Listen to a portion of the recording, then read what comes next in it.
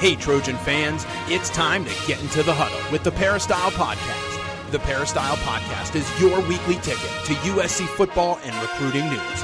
Don't forget, you can download the podcast 24/7 at our website, peristylepodcast.com. And now, here's the host of the Peristyle Podcast, USCFootball.com publisher, Ryan Abraham. Hello, Trojan fans. Welcome to the Peristyle Podcast on a Wednesday. We are winding down the month of June, the dead period for NCAA recruiting had started again, but it was a crazy month of June. We're going to talk a little about recruiting in this crazy time with Keely Eure. Follow on Twitter at Keely is my name. Doing a great job for us at USCFootball.com for many years now. We got some other stuff to get to. I was at the Trojan Football Alumni Cup golf tournament. Got to see a bunch of the coaches and former players and stuff down there. The Elite 11 is starting right here just down the street. We're in Redondo Beach. It's over in Manhattan Beach, and Keely Eure's got some information from that. PRP's player-run practices will be starting soon. Our buddy John Wilner had an interview with Mike Bone, USC's athletic director. So we got a lot of stuff to get to. Before we do that, we just want to say hello to Keely because she's here in studio with me. How you doing, Keely? Hello, Ryan. Doing well? You doing well? Yes, that's my standard answer. Yeah, doing well. Doing well. I'm excited for talking some football. Yeah. It's so weird that they allowed this like month of recruiting to happen, and then it just sort of like stopped all of a sudden. So it was just like go, fast, then stop and go on vacation. Yeah, zero recruiting news, and then 100 miles per hour for the entire June month, and then dead again. It made June fly by. Like, I feel like it just went so fast. So there was just so much to report on. There was tons. I mean, if you checked out the site, tons of recruiting information going up there through the whole month. Today, we're recording this on Wednesday, June 30th. Tomorrow, Keely, is July 1st. What does that mean? Start of Q3? No, it means it does that too. Name, image, and likeness will start. And we'll talk about that a little bit. And Larry Scott will be Dunzo. The truth is, we all know Champagne Larry likes to roll large, right? No more rolling large, on at least the Pac-12's dime. He is getting paid another year or something. But Larry will be out. George Kliavkoff, he'll be in. So he starts tomorrow as well. So it could be the wild, wild west out here and everywhere across college football with all that stuff going on. Yeah, there's a lot happening with July 1st. So we did say it's going to drop off, but technically not. It's going to drop off in the recruiting world a little bit, but there's definitely going to be a lot to talk about starting tomorrow. Yeah, so we got a lot of topics to get to. Just wanted to let you know if you want to email us any kind of questions or comments, you can do that podcast at uscfootball.com. You rather call or text us, you can do that too. The number is 424-254-9141. We got a text or two. We got a couple of voicemails to get to. Also on Apple Podcast, if you got that, you have an Apple device, your iPhone, your iPad. I got an iPad now, Keely. Well done. Apple Podcasts. Go on there. Follow the Peristyle Podcast. That helps us out. But you know what really helps? 5-star ratings, positive reviews, and just a 5-star rating. You can write crap about us if you want. That's more of a Podcast of Champions thing. Little plug. People love to give us 5 stars, and then you can just trash us in the comments, so that's fine. So like a roast? It's sort of a roast. Okay. We had we had some weird stuff in there, but it's fun. We read them all on the podcast, and we do appreciate those. It does help grow the show, the more 5-star reviews we get. So that's our little ask of all of you. We do this for free, but if you don't mind leaving us 5 stars, we do appreciate that. I think we got a new one. Yeah, we definitely did. So thank you for that. It's from Bo, who said, my go-to source for USC news, and left 5 stars. He says, this has been my favorite pod for years. Ryan and his team are fun and provide solid intel on USC football. Even when the team was struggling, they kept me connected and interested. You get stuff here you can't get anywhere else. So thank you, Bo. That's very nice, Bo. Appreciate that. Yeah. So there's like the entertainment side and the informative side. The Ryan rants and the Ryan info. You got to be entertaining on these shows. If it's just information, which is good, like people will get bored, So True. Got to mix it up with a you little need a food analogy every once in a while, which you haven't done, by the way. But I got to do some fine. more. It's rusty. It's fine. But speaking of food, Trader Joe's, it's going to be the 4th of July. I know. Did you ever travel out of the country for the 4th of July? I was in Australia for 4th of July one year. It's kind of weird, kind of anticlimactic. I think early 2000s I was in London, and that was fun. And I think like Pete Sampras won like the Wimbledon that weekend. And it was just sort of like, yeah, we beat you guys. It was kind of cool. I'm going out. I'm going to be on my way to Greece on the 4th of July, and so you were due for another vacation. I was due for a vacation. Just it's been a rough pandemic year, but so I was looking at the Trader Joe's website, Greek style potato salad. Oh so my gosh, it's like they knew. It's like they knew. But if you're going to be here and enjoying the 4th of July, this is a good one. So the Trader Joe's old fashioned potato salad on its own is really good. I love potato salad. Are you a fan or? I do. Yeah. Any form of potato is very, very good. It's good. And then you check out the website. Then they Greek it up a little bit. So you got some olives. They've got a recipe on the Persian cucumbers. You slice those up thin. Red bell pepper. The feta cheese crumbles are awesome. Like delicious. I love making salads with those. But you put that in I haven't put that in like the potato salad before. Interesting. A little yeah. cake. And a little parsley to green it up a little bit. So nice. Check that out. So if you want to have a nice, colorful, Greek-styled...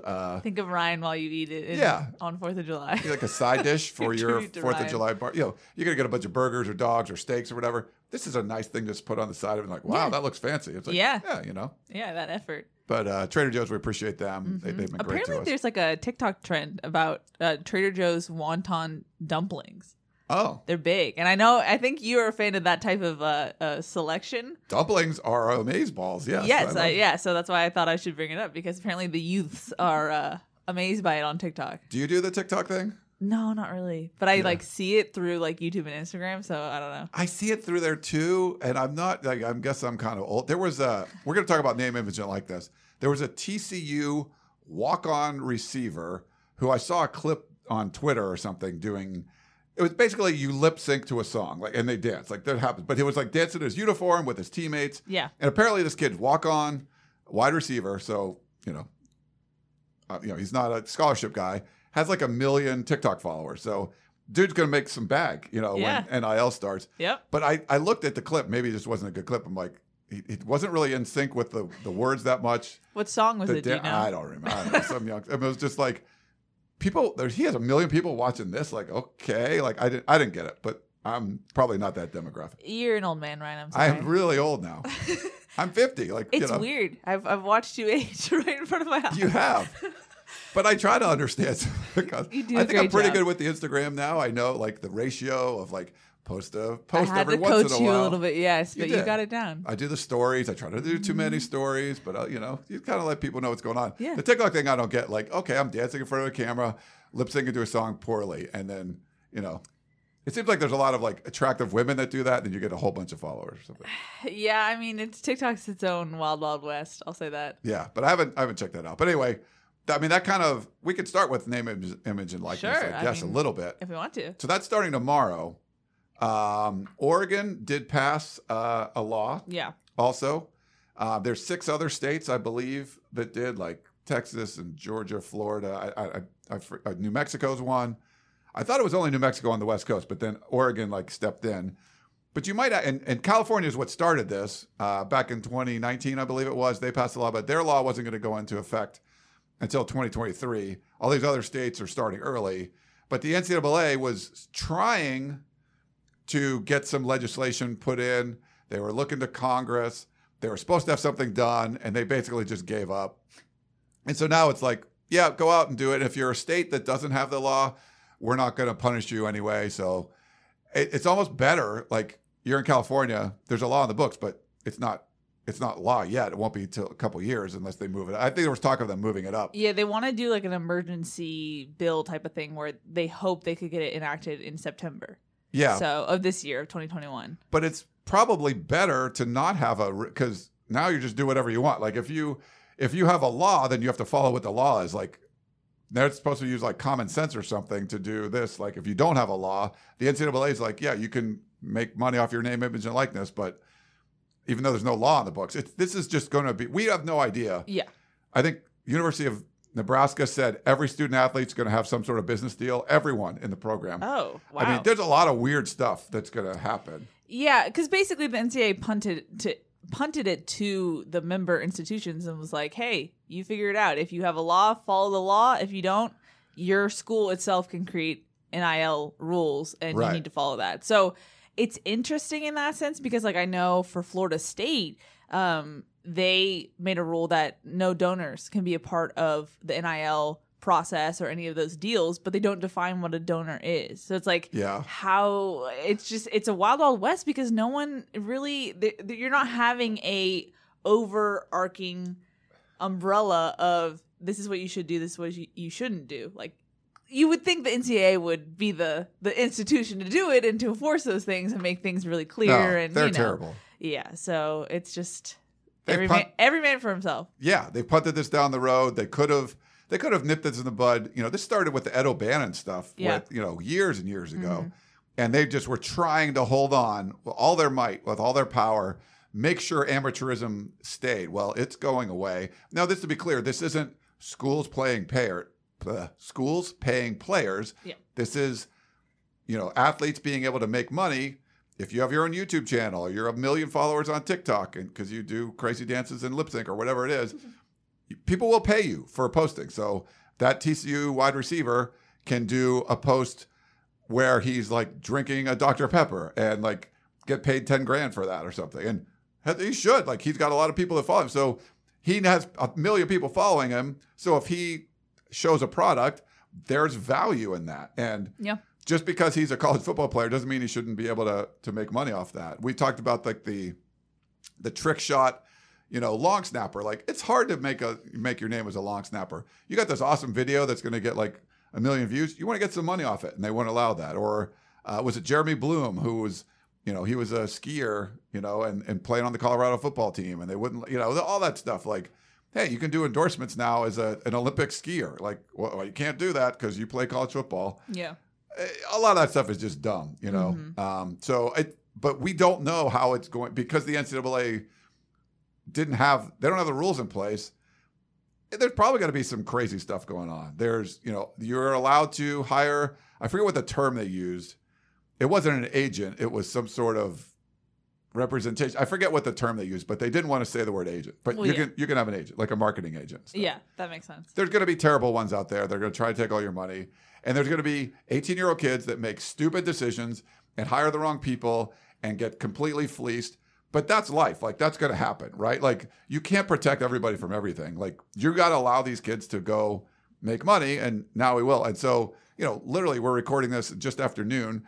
In less than 12 hours, we're going to see, fireworks, I would think, just before the 4th of July. I'm really curious what we're going to see. And for, like, USC, they've been ahead of the NIL stuff since the beginning. And so are they going to have this rollout? Like, what type of social media are we going to see? What type of content? I'm just really curious, because now it's just the gates will be open, and I'm really curious what we will see. What if we see a brand deal immediately with someone, or someone changing their brand style? I don't know. It's going to be really interesting because it's just so new. Yeah, Jake Olson, his company Engage is involved in this. There's a lot of companies that are jumping in, and with no rule book, they're all going to have different philosophies. Yeah. And to be honest, Keely, I don't know if USC's ahead of the game. They've done work. But there could, there's other schools in the Pac-12 that have announced like names of what they're doing, and we could find. I think USC is going to be ahead of things, but you don't know. Everyone's going to could reveal things that happen, at 12:01, this tomorrow morning, and like, holy crap, they're doing that. Like, there's going to be a lot of that. It's going to be even bigger than the early signing period, where some colleges waited and kind of like felt it out. Some people were like, we know we're signing these people. I think it's going to be the same thing, where some people are going to make a splash and some people are going to be sitting and watching and going, oh, okay, we should try and do something like that. So I just wonder who's going to be flashy, who's going to be ahead of the game. I'm very curious. And if you're a school that's not really a football powerhouse, but suddenly you're making waves in NIL, are you suddenly a more attractive place to go? I don't know. It's just, how does this impact recruiting? And we've heard in June so many things about, I talked to this school about their program, I talked to this school about their NIL program, and that's really standing out to recruits. And so it's just another factor that's going into this whole process. So yeah. USC in the early signing period got caught flat-footed. Didn't adjust right away, but then did. I think USC is not going to be flat-footed in this one. They're out there. I think they'll be one of the better ones, but it'll be funny because there's going to be, so we cover USC, our friends that cover UCLA or Texas or Florida State, whatever it is, they're all going to be like, wow, so this, there's going to be social media stuff, and we'll start seeing tweets or, reports on the message boards from all these different, do you hear what Michigan's doing? Or, wow, I can't believe LSU's doing that. Like, there's going to be some that are like, that's a terrible idea. How could you do that? And they'll be like, wow, that's awesome. And there'll be schools that are like, we should do that too. Or they'll be like, I would never do that. I mean, I think we're just going to find out. It's like, it's just, everyone has like this secret, I think. And you're going to, it's like you're like a costume party, and it's like, you're all just taking your mask off. You have no idea who people are. And then you're going to like take them all off like, holy cow, that's you. Like, it's just going to be, it's going to be a crazy couple of days to start. Yeah, it'll be very, very interesting because we know we're entering into a different era of college football. Like, we know that this is now going to be different from Thursday on, which is, I think, kind of cool to know that's happening in that sense. But I guess we probably should give credit to USC for at least, I think in the beginning, a lot of people laughed at Boulevard Studios and was like, what is that? That's so cheesy. But then that's a brand name that's already out there. And so you're not introducing a new brand right before Thursday. People know what that is. And now you can roll that out on Thursday and have bigger and better stuff because you already have that brand presence because you were trying to be ahead of the game. So, I mean, that at least is a benefit for USC that they had that presence of mind to at least establish that brand before everything gets kicked off. There was definitely foresight there. And we don't know. They might be partnered with Engage. They might be partnered with, Jake Olson's company or some other companies, or we don't know. But we do know, they've been branding this for a while without kind of giving a lot of details of what it's going to mean. But, any athlete, it doesn't have to be football. What I like is, that gymnast over at UCLA that was getting she can make a ton of money. There can be people that are in the Olympic sports that are making a lot of money. USC's been promoting, having more Olympians, more medals than any other university out there. I mean, a lot of those track stars and swimming stars and water polo, they can actually make good money doing this. And it's, if it's the social media thing, if it's holding clinics, Olympia and Allyson Felix is hosting this camp or whatever, that she's gone, but anyone that's at USC at the time, they can do these things and make money off it. It could be an autograph session. Yeah. Obviously sponsorship like this, Felix, car dealership is going to, they're going to sponsor, who knows? Keaton Slovis will probably be on a billboard for something like that's going to happen. And it's not just going to be the Keaton Slovises of the world or Drake Jacksons.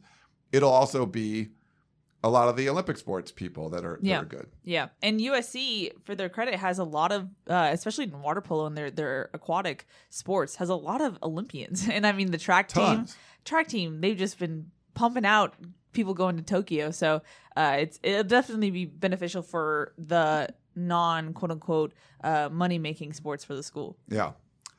All right. Well, NIL, if you're sitting down, I have like armrests on my chair. Just hold on to them for real quick because you're just not sure what's going to happen. We don't know. Strap in. It's going to be a crazy ride. Seatbelts on. You need the shoulder strap, not just the lap belt. Yeah, it's the whole thing. Yeah. We got to talk. So John Wilner does a great job. San Jose Mercury News covering the Pac-12. I would definitely follow him. What's going on with George Kliavkoff is starting here tomorrow. So it'll be good for the Pac-12 to get some new leadership in there. But he talked to some of the Pac-12 athletic directors about the new role. And we actually got a mention in his latest column. I know. I saw that. I saw the tweet because I have him on tweet alerts. Oh, you do? And I was like, oh, is he referencing us? So if you remember when we interviewed Mike Bone, he sort of, we asked him something about would USC consider going independent? And he had said, where's the quote here? He said, I think right now, and Larry would agree with this, everything's on the table. Yeah. So he put in the column that that's what he told the Peristyle podcast. So boom.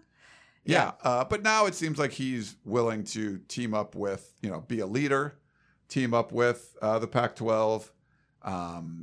It definitely felt more of everyone needs to be equal before.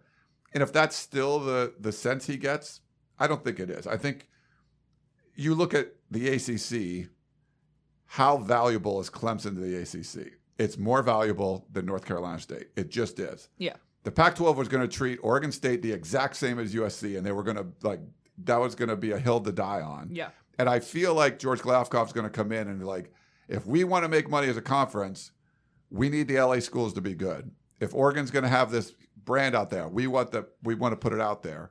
And Washington State, we don't want them to not succeed, but we're not going to try to prop them up at the expense of the bigger programs. And I feel like if that's what's happening in the Pac-12, that'll make Mike Bohn happy. And that's sort of the sense I got from reading this. Yeah, and I think it was important during Larry's tenure for Mike Bohn to say, hey, like, it's not going to be what you're used to with USC, where we'll roll over a little bit. I mean, and I know Wilner said, like, it made waves throughout the conference and the national scene of college football, because if USC leaves the Pac-12, then what is the Pac-12? You know, so I think just flexing that muscle was important, and I think that is good coming into this new era of a new commissioner, because at least they know where Mike Bohn stands on these things, you know? 100%. And if Clemson said, hey, we're leaving the ACC would be screwed, right? Yeah. You know, LeBron James leaves Cleveland, you know, they're screwed, right? You just need, is everyone on the Cavalier, you know, is Kevin Love super important? Like, everyone's important, but you're not as important as LeBron was. And he changes the game. And a program like USC changes the game in the Pac-12. You don't have to, you know, bow down to USC, but you can't go out of your way to like knock them down, which happened. And some of the points he puts up, you know, getting the 1/12 of the revenue when a huge portion of that, you know, is because of USC, getting punished because you play Notre Dame, which brings all these eyeballs, and it's this, you know, tradition thing. But then you got to play some terrible game in the beginning because you're not, you know, it's like, no, that stuff's dumb. And then even in December, playing 3 games in 13 days for the championship game, I don't use that as an excuse. But there's stuff like that. That wouldn't happen to Alabama. That wouldn't happen to Clemson. That wouldn't happen to Ohio State. Or even not knowing Oregon versus Washington, your opponent. Right. And Oregon having 2 weeks to prepare and all that kind of stuff. So, yeah, it's I think as long as the Pac-12 addresses a lot of that stuff, then I think they'll be fine. So, but there's some other points he had in there. You know, as far as playing an 8-conference game, he said USC is kind of unique because never played an FCS team. It's going to be hard if you have to come up with 4 out-of-conference games. I think they could do that, though. The Notre Dame contract only goes through 2026, but it sounds like, you know, both him and Jack Swarbrick are going to keep that going. You know, he's, as far as his vision for USC, he wants to be the most student-athlete-centered program in the country, and I think we'll see a lot of that stuff with the NIL, where they're really going to focus on student-athletes. So it's a good one. You know, definitely go check it out. Wilner does a good job, and you know, we get mentioned there, so you should read it. So, of course. No, yeah, Wilner does a great job, but I think it's interesting too, just the fact that in his, like, I know it's always easy to ace the intro presser, but it felt like Kliavkoff at least understood the bare minimum of what is needed going forward. So it sounds like Bohn got that same vibe from him in their AD meeting. So we'll see, but it seems better. The bar was very low, but it seems like he at least knows the right things to say, which is a start.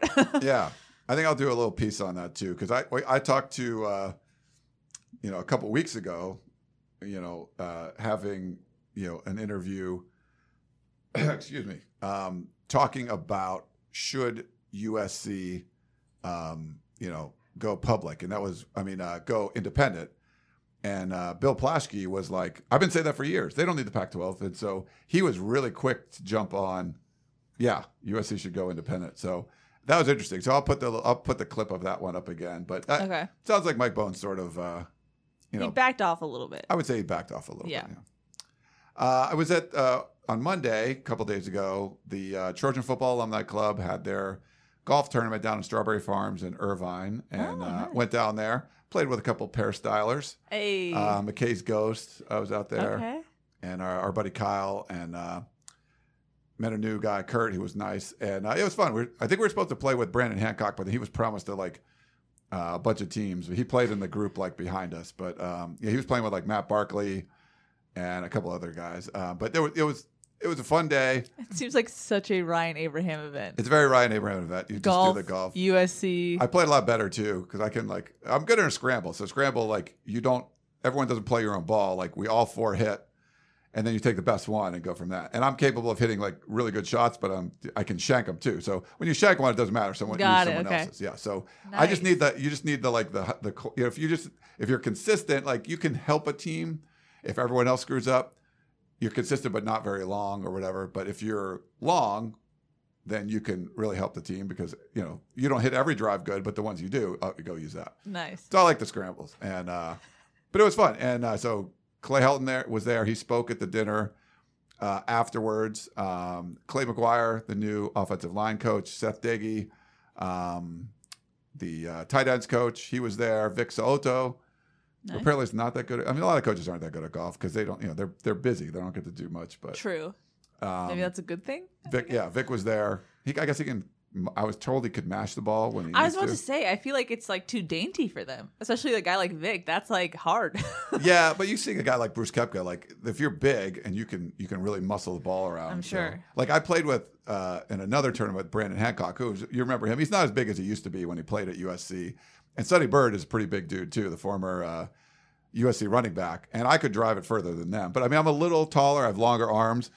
But they can just muscle it out there, So it's kind of fun. Anyway, we had a good time and chatted to Chris O'Dowd. I got to talk to him. Actually, I got to introduce him to Clay McGuire, who I hadn't really met in person because we haven't, he's new. We haven't had a chance to meet him in person. So it was kind of cool to say hello and all that. And, because Chris loves the team and, he wants to know what's going on in the offensive line. He's one of the best centers in USC history. Him, Ryan Khalil, or some other guys, but it was a cool day.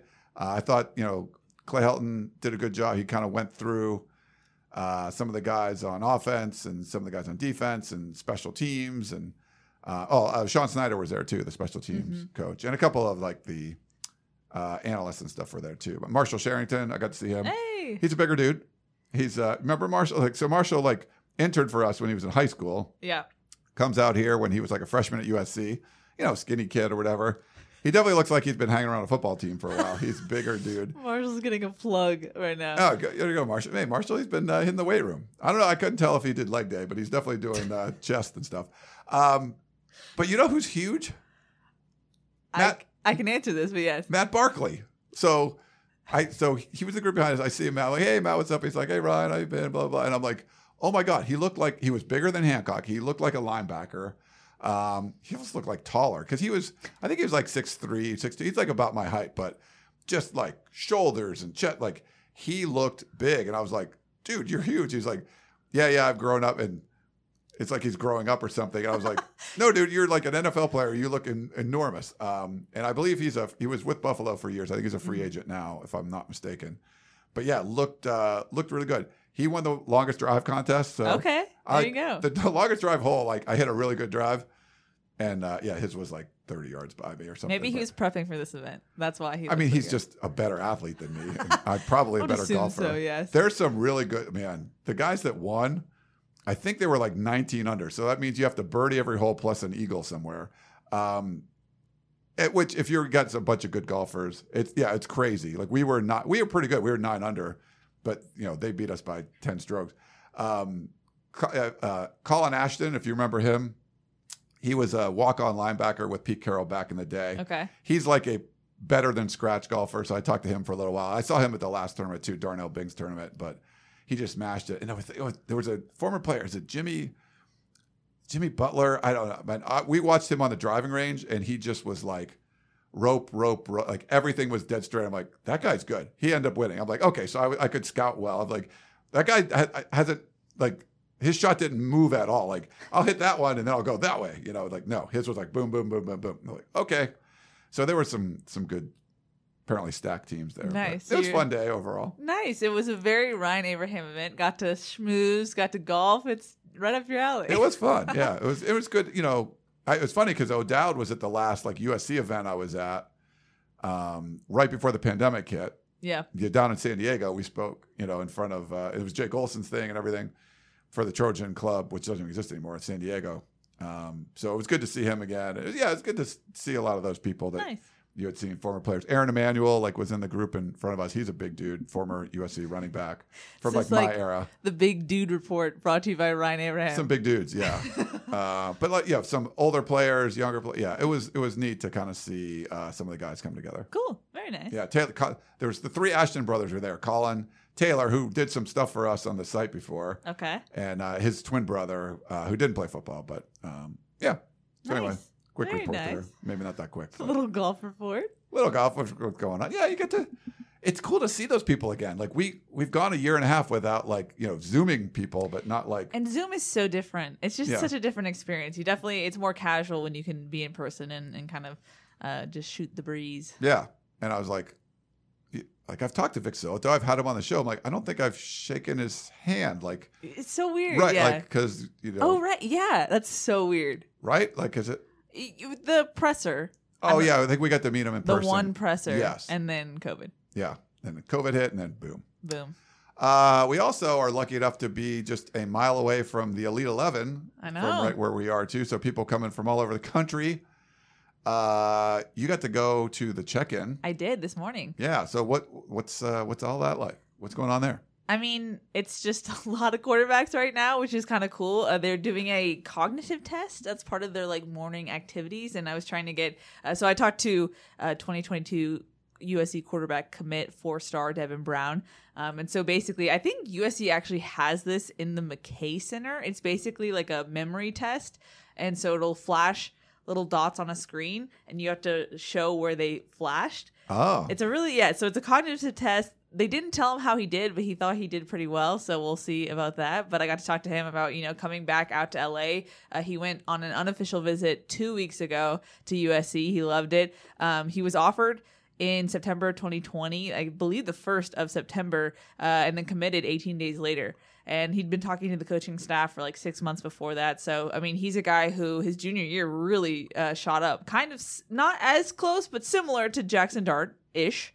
He did move to Utah. He's going to Corner Canyon in Utah. Yeah. So he's following the footsteps a little bit of Jackson Dart. Yeah. So he's close with Harrell and Seth Dagey. And I was asking him, is he going to be a recruiter this weekend? Because the opening is also this weekend in Los Angeles. And he was like, I'm trying to work on T-Mac, who's a wide receiver at Servite, and just kind of getting to know guys, because he was like, in COVID, you're not really seeing guys as much as you would when you're going to this camp, that camp. He was like, I was home, So he's trying to get the feel of things and being the quarterback recruiter, if you will. So yeah, but a super nice dude, and I'm excited to see him. I mean, he said Elite 11 was his dream.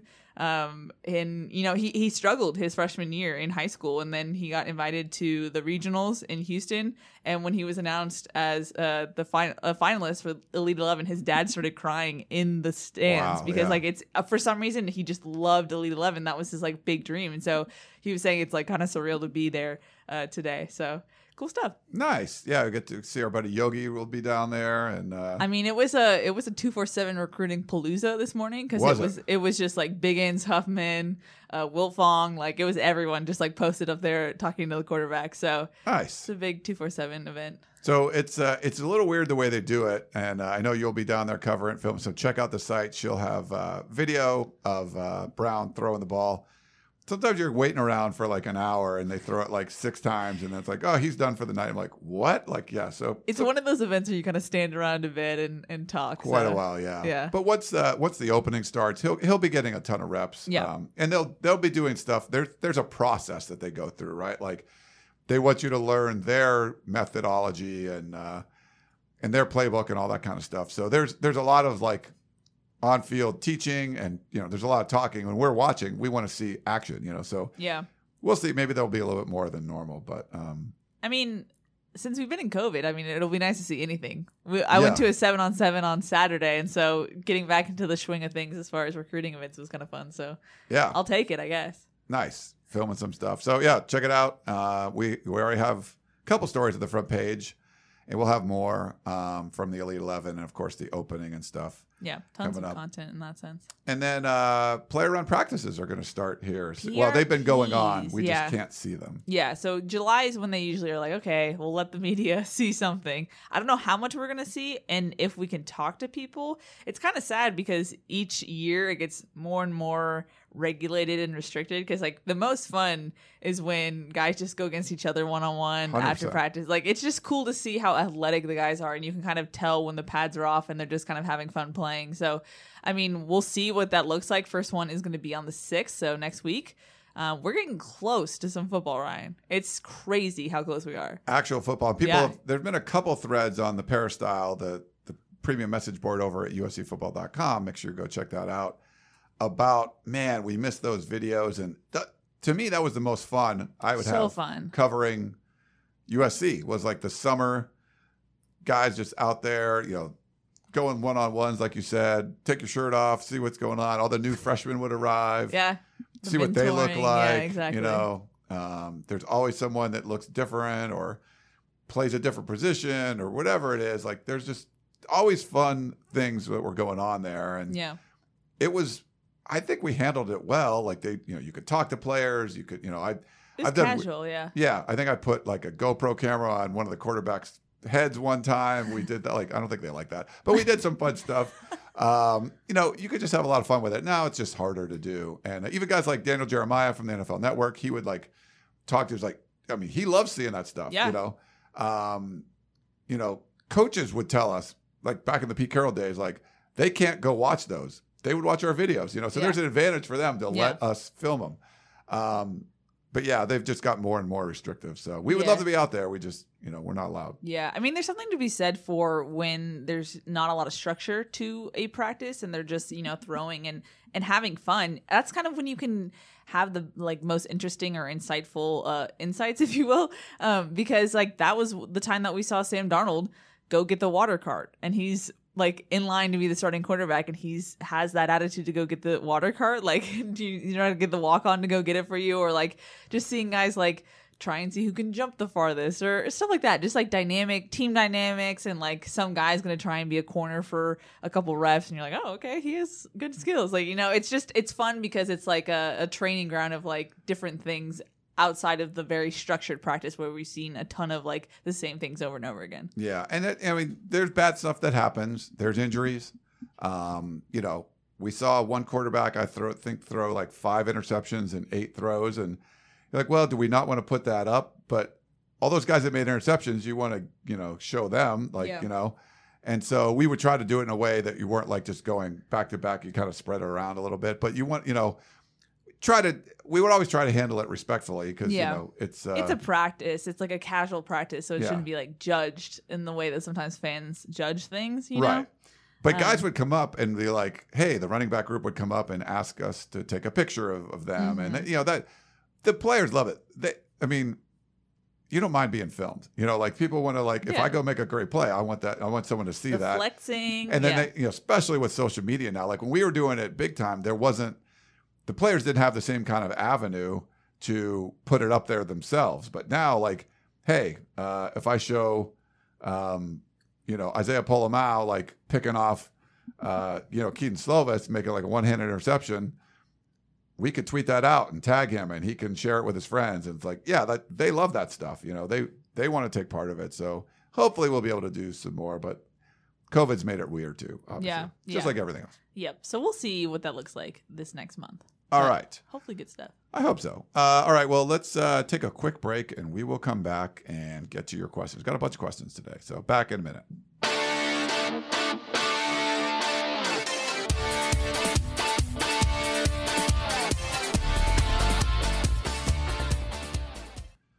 We have a voicemail that has to do with name, image, and likeness a little bit. You want to start there? Go for it. We talked about that a little bit. It's our buddy Curtis. So here we go. Hi, Curtis from Moreno Valley. This call is for everybody on the podcast. You did a real good job on the last one that I listened to. And one of the most powerful things we have in recruiting is name and likeness. As soon as it's legal for these kids to make money off of that, SC is in such a close proximity to large amounts of Hollywood producers, Hollywood agents, people that make money are here people that they can have meetings with it's all legal now to make money off their name and likeness. I hear that's a big part of the pitch from our recruiting department. They're going to be making money soon. And if you're close to Hollywood, sky's the limit. Curtis from Moreno Valley.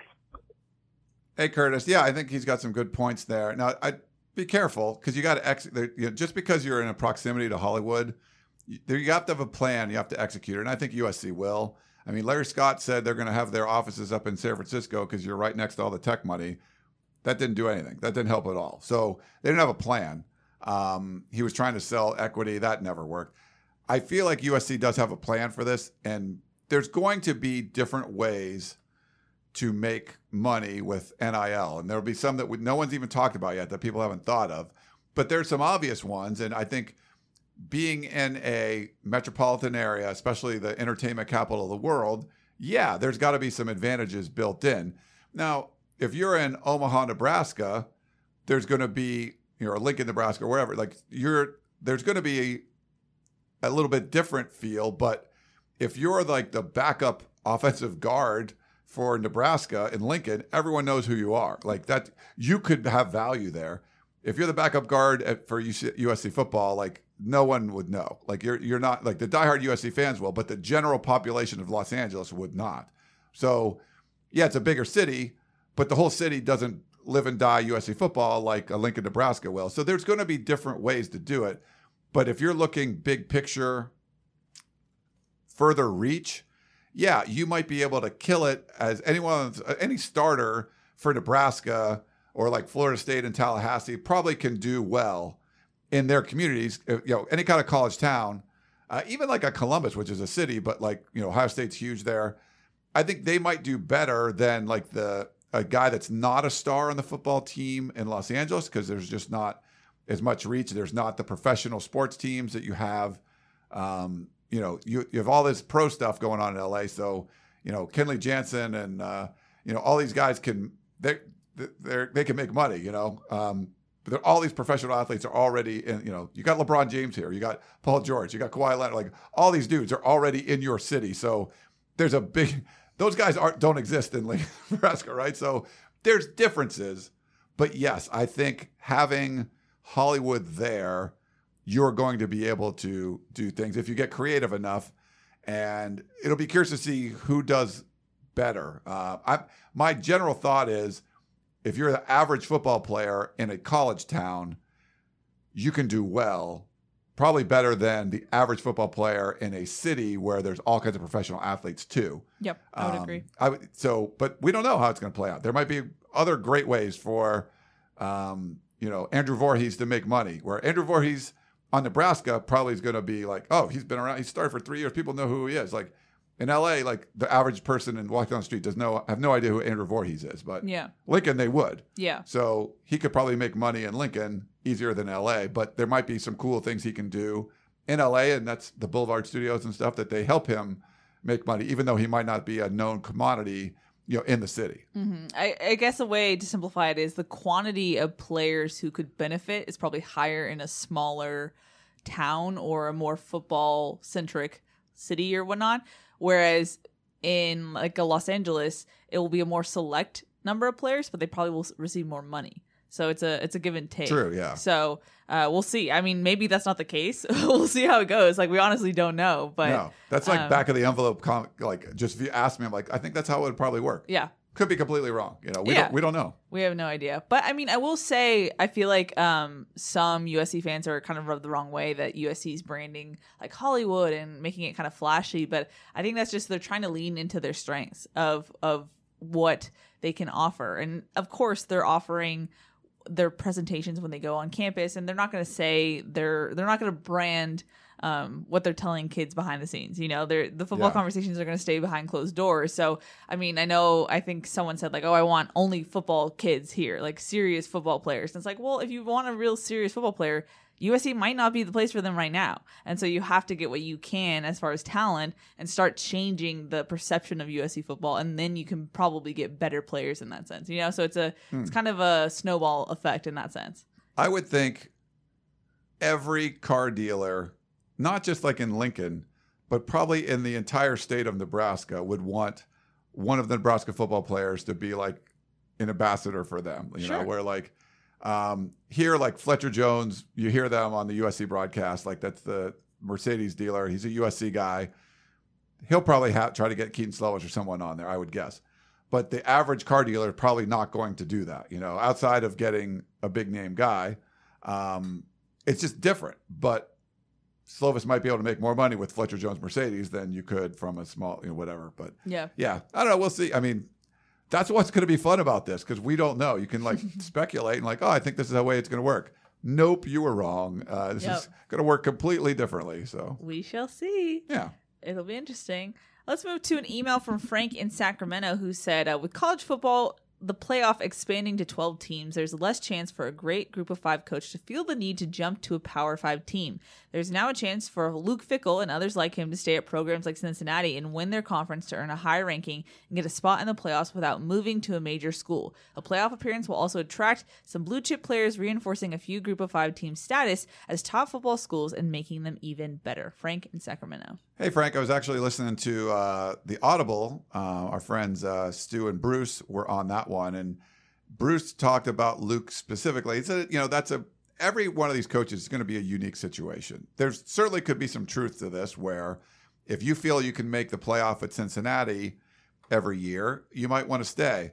He turned down a place like Michigan State, wasn't really interested without this playoff stuff. If it was Ohio State or Notre Dame, potentially USC, maybe he's more interested in something like that. But it's, you know, it's hard to say, but I think it does make it more attractive. Could you be, and I think this was, the guys on the Yahoo Sports, they might have been talking about this. Could you be have a question about this, but yes. Oh, yeah. Could you be Gonzaga? Like, can you be, like, if you can make the playoff and win a game, no, this might have still been in the Audible, win a game or two, you know, win a game. You don't have to, like, make the national championship game, and you can do it consistently. You might have as much of a, you know, chance as anybody. And, you know, even though you're from a group of 5, the group of 5 I think that came out of when they went to the playoff and there was 4 and there's like this other group of 5 conferences. There's no need, you don't need to differentiate who's Power 5 and who's not anymore. It's like you're going to get an opportunity if you're ranked high. And then if you win a bunch of games, like it's probably going to help your conference and your school and everything. So I do like the fact that more people are going to be included. A lot of the Pac-12 fans, especially Pacific Northwest fans, didn't want to see expansion. They're like, you know, David Wood's my co-host on that. Like they don't like it. I like it. I like everyone having a seat at the table, or you can earn your way to have a seat at the table and then get a chance to do things. But yeah, if Luke Fickell takes Cincinnati to the playoff like 3 years in a row and wins a game or something, like he might not want to go anywhere. He can constantly be a playoff team and get a higher level of recruit in the fertile Ohio Valley area. But if a blue blood where you can like win at Ohio State at the next level, maybe he goes for that, but he doesn't go for a place like he's already turned down Michigan State or something. Mm-hmm. So he's kind of a unique guy, but there's going to be a bunch of coaches that are like that. Like does, you know, a Matt Campbell at a like decent Big 12 program, but not like the elite Big 12 program. Maybe he can get to a playoff and maybe he can't. It might be easier for him to get to a playoff at a Cincinnati or UCF or something, or, you know, Ohio State, Clemson, USC, Alabama, places like that too. So I think it could go both ways, Frank, but, you know, we'll have to wait and see. We don't know what it's going to be implemented either, but, you know, that could be a couple of years. It could be 5 years from now. Mm-hmm. Do you think the amount of money that a Power 5 school could offer will always kind of have the edge up on Group of 5 schools as far as attracting coaches? And that's certainly a big factor of it. But I think having a seat at the table in these Group of 5 programs will mitigate some of that. I think there's opportunities where if you feel like you can keep winning, like Mark Few at Gonzaga, like he could have gone anywhere, and he can win at a high level and you just couldn't do that. Like, was it UCF undefeated and they finished like 8th or something? Yeah. You had no chance to win. The system was rigged against you. Now it won't be. And if you're a good enough team, you can get the playoff and then win and just go beat Alabama, you know? And if you do, like, holy crap, UCF beat Alabama. Like, it changes the game. Where before, you'd never even have a shot. Are you probably going to get blown out? Yeah. But I think There's opportunities there to win at a high level, but the money is going to be a big deal. Now, Michigan State threw a crap load of money around and didn't get some guys. Like, ended up getting Mel Tucker from Colorado, who was 5-7. He's getting like $6 million a year or something crazy like that. So it's not always about money, but it does give you some opportunities. It's not just your salary, the assistant coaches you can bring in and stuff. So it might be more of a, Pac-12 versus SEC kind of thing versus then like a group of 5 thing. But I don't know. We'll see. Yeah. We have a email from Bert in Biloxi, I believe. Is that where Biloxi, is that? I think. Biloxi, Mississippi, I believe. Oh, there you go. Sorry about that, Bert. I think. He says, "Hey guys, so I was listening to the Yahoo College Football podcast with Wetzel, Forty, and Thamel. If you listened or heard about it, do you agree with them saying that the Pac-12 is scared of getting jumped by 2 non-Power 5 conferences? Also, do you think that what Champagne Larry said about Pac-12 championships, champ needing an auto bid is the thoughts of the conference or just Larry being dumb? I don't see a season when the Pac-12 doesn't get 1 to 2 teams in. P.S. Damani Jackson's interview about Bama kind of scares me. Fight on, Bert and Biloxi." Hey, Biloxi. Bert. So this was a couple weeks ago. They were talking about this. So if you remember, Larry Scott, sort of his last hurrah, was saying, like, we think that they should be automatic bids for the Power 5. And the debate that the guys on the podcast were having was, well, was that just Larry Scott being Larry, or did the conference really want that to happen? And so they had Larry fall on the sword and say the dumb thing before he left and get his $5 million for his year is not going to work. I don't know. I'm not sure where that came from. I definitely don't agree because it is one of those things where the top 6 conference champions get in. Now, this year, 2020, the Pac-12 wouldn't have made it, but that was a 6-game schedule. Mm-hmm.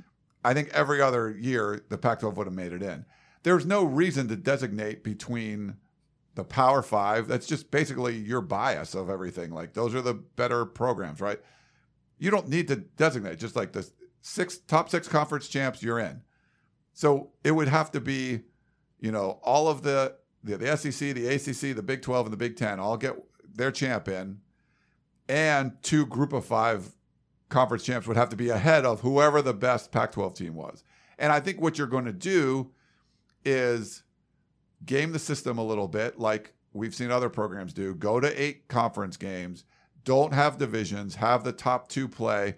Because the problem is, like, if you remember when USC had the sanctions, UCLA won the South. Yep. They were 6-6. What if they upset Oregon that year? I think it was Oregon. I forget who they played. And they're 7-6. They wouldn't be one of the highest ranked teams. So try to eliminate that. And as long as you're taking the top 2 teams in the Pac-12, I don't think there'd ever be a scenario where they would finish below that. So, yeah, I think it's kind of I think this is more of a Larry Scott thing, and he just needed to shut up before he left. So, yeah. Also, just to come in with some breaking news. Oh. According to The Athletic, the Division I Board of Directors has voted to approve the interim NIL policy, so college athletes in all 50 states will be able to monetize their name, image, and likeness starting tomorrow, July 1st. Doing so will no longer violate NCAA rules. So, at the last minute, it's going through. Yeah, and I think that's what everyone had said. They did basically we were anticipating that. They didn't come up with their own thing. They were just saying, and I don't know what's different about this statement as the other statements they made, but they didn't come up with, okay, here's the thing, the law we passed or whatever, the rules we passed. It was basically just like, yeah, we're not going to, you can do it. Whatever. It's on Monday it was proposed that they would do this, but today was the actual vote. Like, they actually have to vote. They voted on it. Yeah, so I think it went through. All right. So Nicole Auerbach from The Athletic posted that one. So basically what we thought was going to happen, that's going to, just, got to put some breaking news in the pod. Yeah. Our buddy Adam Grossbard said the 59th minute of the 11th hour. Yeah, so it's very, very, very last minute. Towards the end. I like that. All right, you want me to play? I got a voicemail from, I think it's our buddy Jason. Let's see.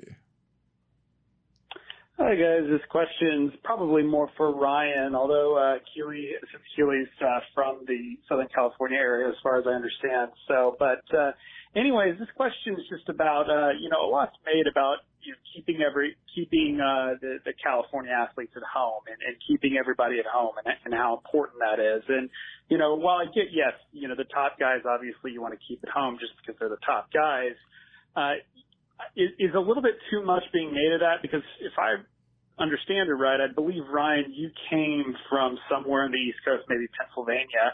I came from Texas and went to USC. And, you know, I think when I was there, Texas was the second biggest population at USC, bigger than Washington or a lot of other West Coast schools. You know, a lot of the people I know from high school went away from Texas for college. So, you know, and they were highly academically talented. So, like, and they were leaving Texas. So, you know, I was just wondering if we make a little too much of keeping kids at home, and some people just want to explore. You know, I made the decision to leave Texas at middle school for college. So, anyways, be interested to get your thoughts on that. Spot on, Jason Longhorn Country. Hey, Jason. Yeah, always good to hear from him. Mm-hmm. So I think it's different for like me. I went to high school in Massachusetts. Didn't really have a lot of football talent in my, me picking USC because of an engineering scholarship and moving to the West Coast versus if the guy with the running back on my football team, Todd Boldy, who was good, but he went to like a Division III or something. Yeah. I think I'm friends with him on Facebook, but like he was a stud running back on our high school, but not a Division I athlete, nowhere near that. You need to get players from the hotbeds of recruiting talent. And if you live in one, it just makes it a lot easier. So Southern California has a ton of talent, and people like me will go across the country for school. Like Jason, they'll move all over the place. People do that. But it's one of the harder things to do. Like if you listed a lot of the factors of what's important for recruiting, it's different for every school. It's different for every player. But a lot of the big ticket items, it's like tradition. Winning tradition is important to people. Having a pipeline to the NFL. But proximity to home is a big one. Huge. And it means nothing for some people. But for a lot of people, it means a lot. And to get someone away from their home, if the guy really wants to leave, he's going to leave. Like it doesn't matter. And I think a lot of West Coast kids are a little more worldly, that they're willing to travel more than some other places. But if for the majority of kids, like being close to home and having your parents be able to watch you play and practice and all that stuff is a huge factor. So if you can keep those guys home, you have a built-in added benefit of being USC when you're recruiting Southern California and UCLA, because the kids are home and their parents can drive across town and watch you practice, not just go to your games, but watch you practice. If you go play for Clemson, I mean, it's great. Obviously, it's an amazing program, but that's going to be a factor of, hey, I'm going to be 3,000 miles away from my parents and they can come out to see some of my games, but not, it's because it's such a big factor for a lot of kids. It's not that everyone has different factors. Sometimes it's the mom that's a big influence. Sometimes it's the dad, it's an uncle, whatever. You kind of have to get a feel for every kid. But one of the consistent factors is proximity to home. And if you're recruiting to Iowa, proximity to home doesn't matter that much because there's just not a lot of players. But you want to sell it at USC because there's a lot of players around you. Yeah. I mean, they always say in recruiting, but it's mostly a family decision. A lot of the time, the mom and dad have a lot of input and they want to see their son close. And I think in this specific case, Jason, people stress like keep the talent home when it's people like Bryce Young or a Justin Flo or DJ Ukulele who are like, I grew up watching USC football. I love USC. I want to go to USC, but it's just not the program right now for me based on where it is. And so how do you rebuild that? You keep the talented players in your backyard who grew up watching your university. You keep them home and you develop that talent. And so then you build on that talent, And so I think that's where people stress it, when it's the guys who are like, please USC, like get 10 wins so I can commit here. But then they end up going to the Alabamas or the Clemsons or whatnot. So I think that's where it's stressed too, but also because, the reason why we made such a big deal about Michael Williams committing is it's really hard to go into places like SEC country and pick up a guy who's not right next to your campus. The sharks are circling in the water because now he has a target on his back because they're closer to him. So a lot of it's just like a location thing, a recruiting thing. If you can't capitalize on where you are and how the proximity advantage that you have, then you're definitely not going to have advantage going into other people's backyards and trying to recruit there. So you got to capitalize where it's going to you have the advantage. Right. And you wanted a food analogy? I do. Okay. So you're a restaurant and you're trying to hire the best chef possible. Okay? Yes, you're very serious. You're in, let's see. Let's say you are in Hershey, Pennsylvania. Mm-hmm. Okay? Known for chocolate. Yes. This is a restaurant, though. You're not getting a baker. You're getting okay. So you're trying to get you're trying to find this great chef. Or you have this up-and-coming restaurant in Paris, France, right down the street from Le Cordon Bleu, like the famous culinary school. Maybe the one in Hershey, Pennsylvania is offering a little bit more money. It's probably going to be hard to get that person away from, they get an offer in a restaurant in Paris, France, where they went to school and all the chef talent is there and all these amazing restaurants, as opposed to moving all the way across country somewhere or across the pond and going somewhere. Yeah. I feel like, you have this concentration of chef talent there. It's going to be, that's why there's so many awesome restaurants in Paris, there's just, it's going to be better. You're going to have better chefs around there. We've seen little Italian restaurants in Los Angeles pluck great Italian chefs out of like the backwoods of Italy, bring them over here, and they have these amazing restaurants and stuff. It can happen, but like it's easier for them to kind of stick around there, and they might go to Florence or go to Rome or whatever. And that's bringing them to LA. Like if you're bringing them to Iowa, that's going to be a whole different story too. So yeah, I think you want to be like, there's talent, and there's a lot of times the talent wants to be in those bigger kind of cities. Now, if there's a huge draw, you're at French Laundry up in Napa, where it's like not a big city or anything, but it's a really famous restaurant. Like, hey, so you're Florida State, you're in like little Tallahassee, but you got all this winning tradition and stuff. You can go get somebody, you can get people from someplace else. You can go get that best chef out of the cooking school in downtown LA, because you have this great tradition to bring them to. So yes. I think there's a lot of it. There's some similarities there to what's going on. I don't know if did that fall short, Keely, or you get it? I'm not sure, but I'm just glad to hear some restaurant talk on the pod, to be honest. But I think there's also to be something said for the Trinity League. I think sometimes people get used to the talent in the Trinity League, but that's a big deal. I mean, they go across the state and beat Texas schools and stuff like that. Like it's a lot of talent, so of course you want to capitalize that. I think that's the main bullet point. Yeah. So it's a huge factor, and the reason you want to keep people close to home, because there's people worth keeping that are close to home. Yes. Oddly enough, though, the 2022 class, I believe, is not that strong for California. No. And we've seen some of that drop off too. But there's been a concerning trend where some of the best players are leaving the state. Now, we've seen that. Like, I think Arizona is getting better players, right? Like, we're seeing some more talent coming out of Arizona. But the best players have been leaving the state quite a bit. And USC gets them in less sometimes. So if you're Arizona State or Arizona, you're recruiting Texas, you're recruiting California, but you would also like to keep some of the great players that are in your state home if you can. So that's not always easy to do. Mm-hmm. And maybe just trying to like answer Jason's question as best as possible. Maybe part of the reason why you hear USC fans say it too is that's something that Pete Carroll immediately identified as like, hey, put a fence around Southern California, make California cool to stay in again. And so maybe that's why USC fans are fond of that mantra. Yeah.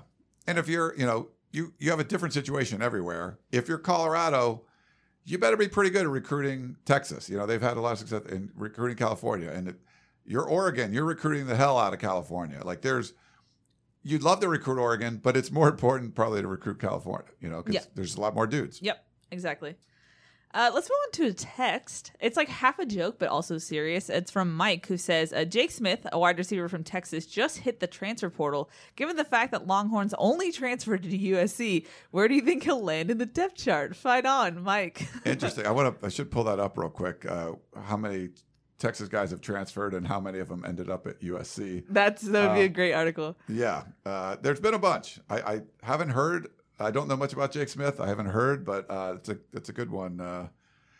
Good one, Mike. Yeah, a lot of the new players that we've seen added this offseason are from the state of Texas, attended the University of Texas, went to high school there. There's a lot of Texas ties, and I think you're going to see that for, probably this will be the last year of it, because it's not only that, you got a couple former Texas assistants that recruited those guys, so they know them. And when you're getting a transfer, the transfer portal is like the land of misfit toys sometimes, right? Like, you don't know what's going on with some of these guys. There's maybe they left a horrible program, like the coach was bad, the administration was bad, whatever, or they were a bad apple and they just couldn't get along with a good organization. So you got to find that out. If you have coaches on your staff that actually recruited the dudes and coached them and saw them in the locker room and saw them interact with players, you're probably not bringing in a cancer. Like, if you bring someone from the transfer portal, you might, who knows, they could be someone that's a problem. And I think having that knowledge, it wouldn't be a problem. You know there's not going to be a problem. If you bring in a guy that you know is a problem, he better be really talented, because you're willing to put up with some crap that you don't have to be. Yeah, and I will say, though, he is a guy that USC was interested at the time when he was a recruit, and he did take an official visit to USC in May of 2018. Then Mike okay. has a point. Mike, he's in, I'm sure. Yeah. No, not officially. We don't know Breaking that. news. No, Ryan.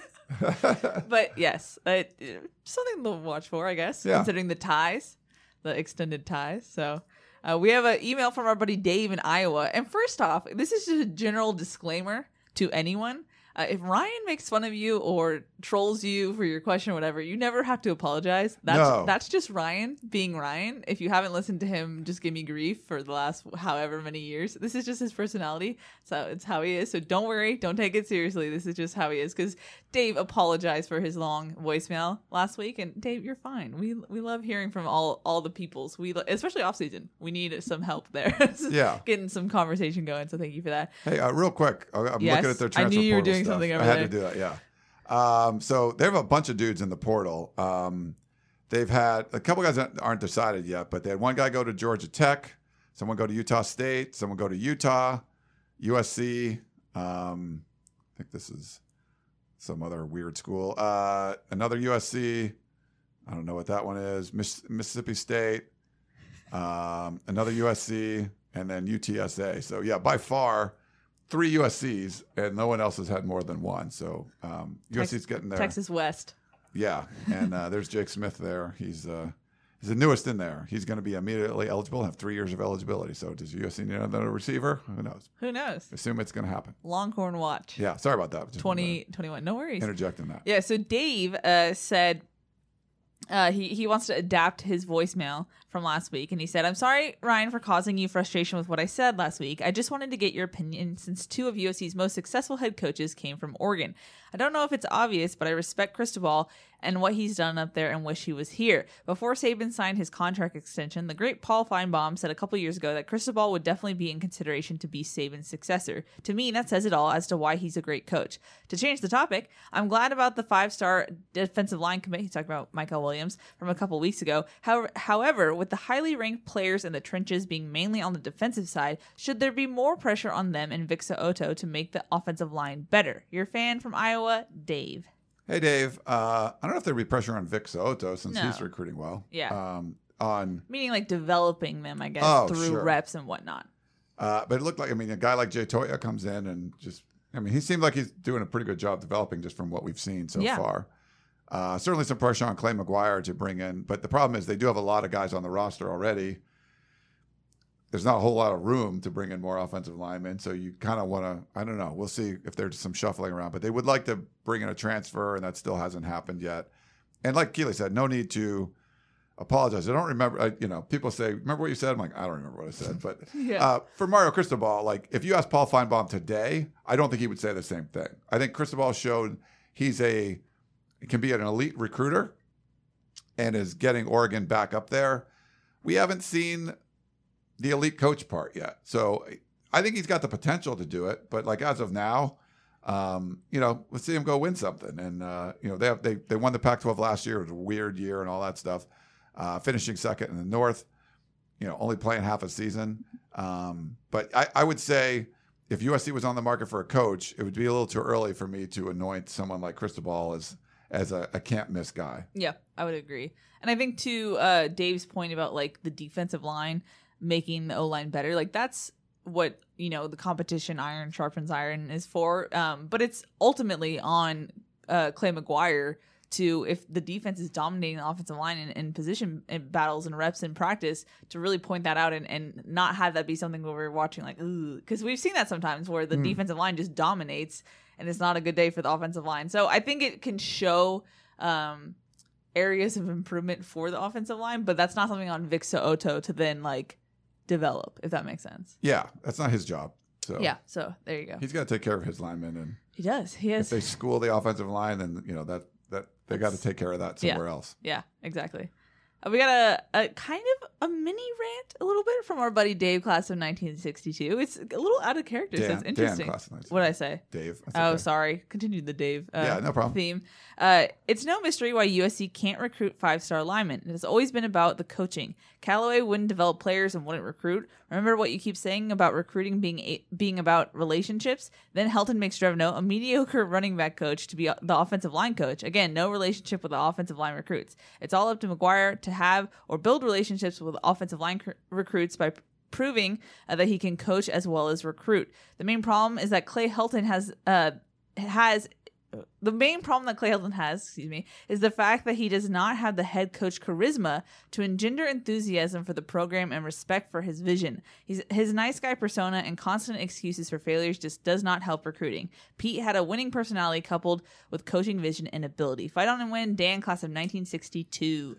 Hey, Dan. Well, Drevno was an offensive line coach. You could flip that and say they made a offensive line coach the running back coach, which he did. Yeah, that was a poor decision. He did have relationships with some of these guys, and he's an offensive line coach by trade. That was a weird year. He shouldn't have done that for sure. But he also shouldn't have been hired when Graham Harrell was hired, because he wasn't a spread offense kind of guy. He wasn't an air raid kind of guy. But they did that too.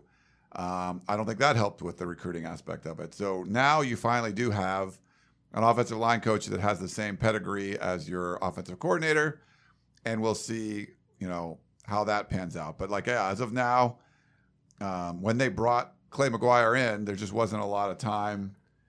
Maybe he's able to convince the guy from the transfer portal. I'm just not sure, but it's I think a lot of it was USC kind of getting in its own way.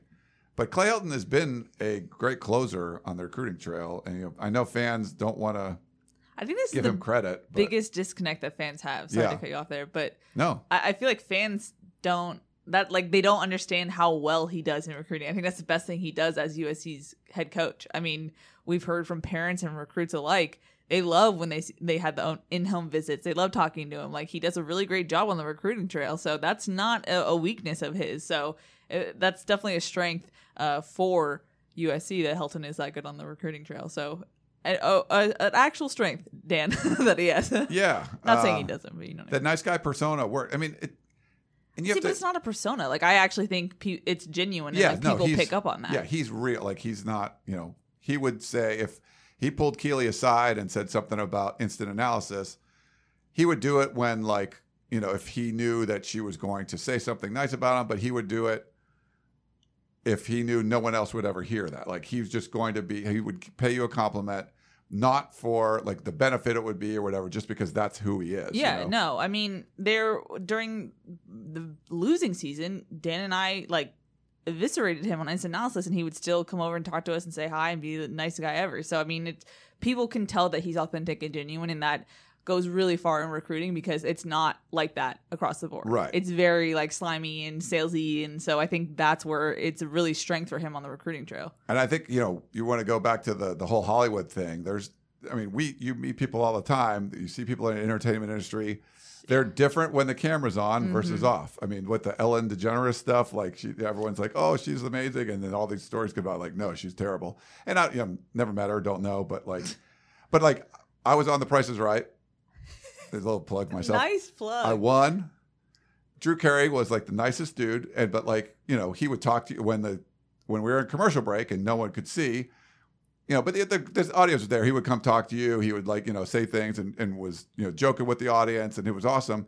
But I'm on stage at the very end, and I win, and no one else is around. It's just me with him, and he just turns to me and is like, "Hey, you won $38,000. That was an awesome thing."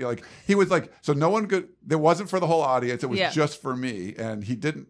If he just wanted to get the hell out of there because his day was over, he could have just walked away. And he didn't do that. So you could tell, okay, this is someone that's not doing this because his agent told him to or whatever. Like, he's just a nice dude. And Clay Helton is that way. He's just going, any situation you get him in, you're going to go walk away going, that was a nice guy. You might not, whatever. Like, so many fans don't want him as a head coach, but like, I think if you met him one-on-one, you would be like, you know what?